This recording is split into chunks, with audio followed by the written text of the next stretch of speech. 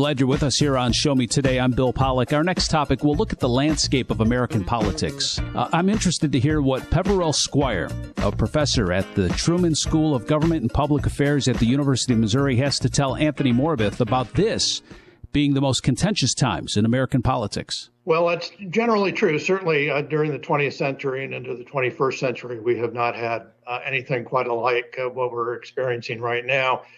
Obviously, the Civil War was a major contraction, and if the late 1890s were also a highly polarized period. So we've had some experience, but it's been a very long time since politics has been as contentious and divisive as it is now.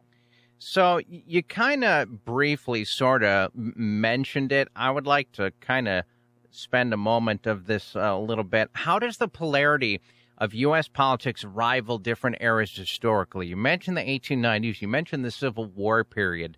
So you're basically saying that this is arguably one of the most contentious times in our nation's history? Yeah, it is. I don't think there's much doubt about that, and we can measure it in a variety of different ways. Again, it's not the only time, and we've had previous experience with it, but you really have to go back to the 1890s to see such a stark difference between all of the Democrats and virtually all of the Republicans. There's a wide gulf between the parties right now.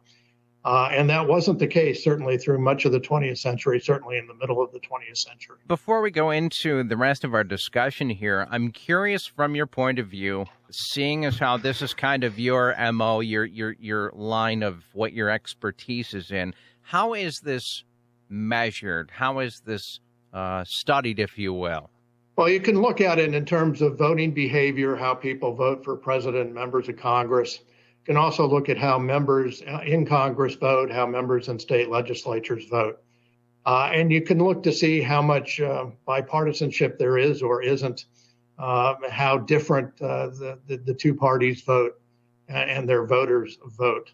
And what you see right now is stark political differences on policy, on a wide range of social issues.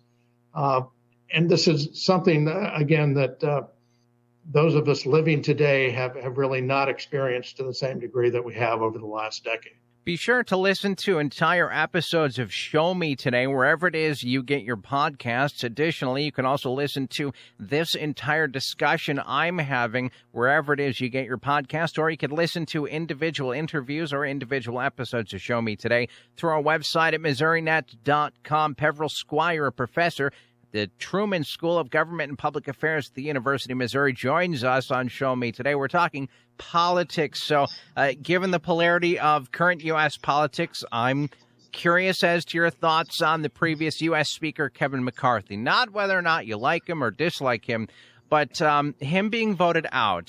I don't think this has happened in our nation's history before. And why did it happen? Well, it hasn't happened before, so it is a remarkable event to have witnessed, and we're still seeing the aftermath of it as we speak.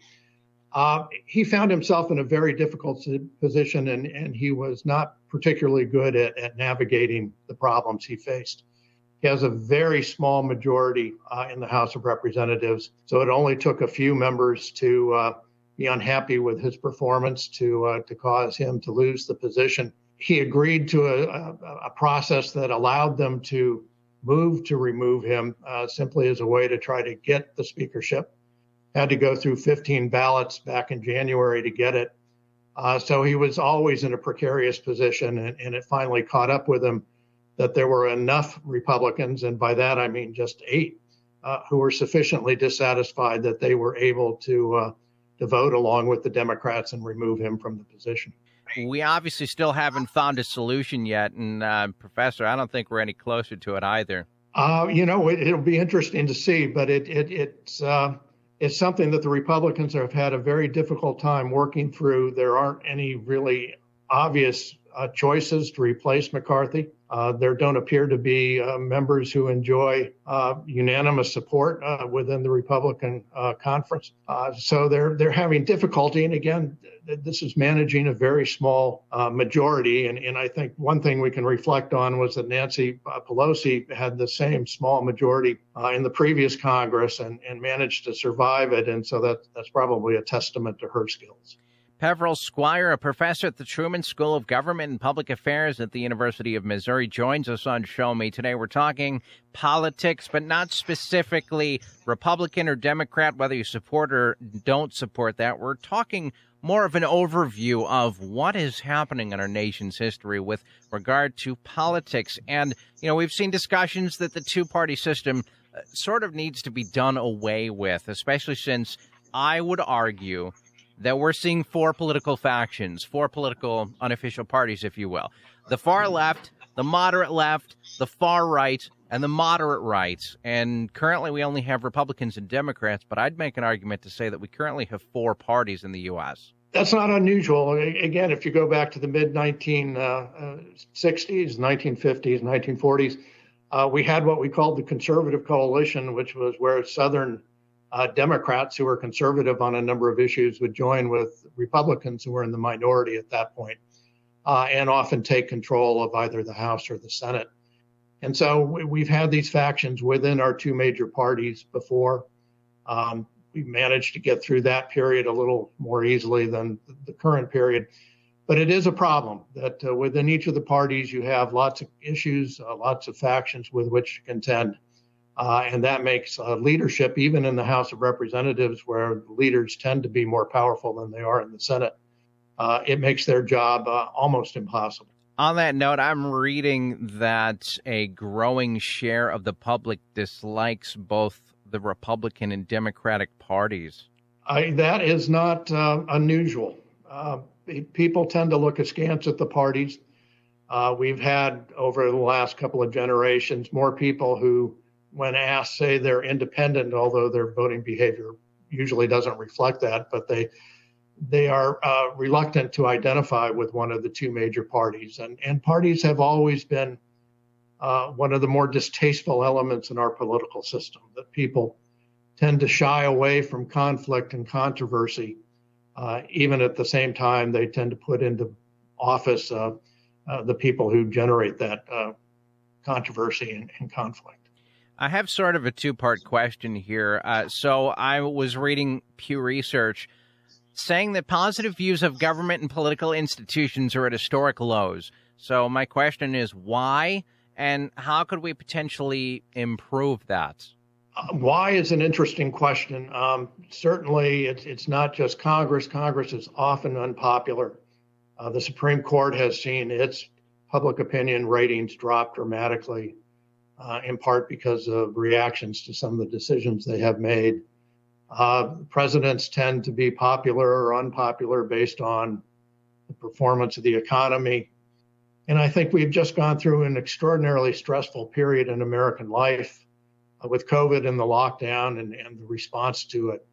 And that heightened a lot of conflict and dissatisfaction with government. And so when people are asked, they will tend to say that they're not happy with the way things are going. At the same time, they tend to, again, send those same people back to serve them in the U.S. House and the U.S. Senate and their state legislatures. Incumbents almost always get reelected. So there's a little bit of schizophrenic behavior on the part of Americans. They grouse about the system. At the same time, they tend to support the people who are running that system. Pepperell Squire is a University of Missouri professor at the Truman School of Government and Public Affairs. And, Professor, I think this is a good question to conclude our discussion on, and it kind of goes hand in hand with what you were saying. Along with that, whether it is president, whether it is House Speaker, whether it is your local congressman or local senator in D.C., I'm reading candidate choices have been, in a word, underwhelming. I think a lot of people are dissatisfied with the choices they're offered. That's true in most elections. Occasionally we have a particularly popular politician, but that's relatively rare. I think for the most part, people tend to reflect how they're feeling about their personal situations. People are under a lot of stress right now, even though the economy by most measures is going well. There's still inflation. There's still people feeling pressed about the cost of housing, the cost of food. And so that all plays into their disposition about politics and politicians. And then you can seize on a host of different social issues where we have wide differences among Americans. And that just plays into the sense that people are at this point not as happy as they have been in the past. A simple reminder to those just tuning in, if you ever need a break from politics, maybe consider turning off the TV or turning off the radio or turning off the smartphone every now and then, just to escape the noise, if you will, from the news never-ending cycle of it. This is Show Me Today, the voice of Missouri.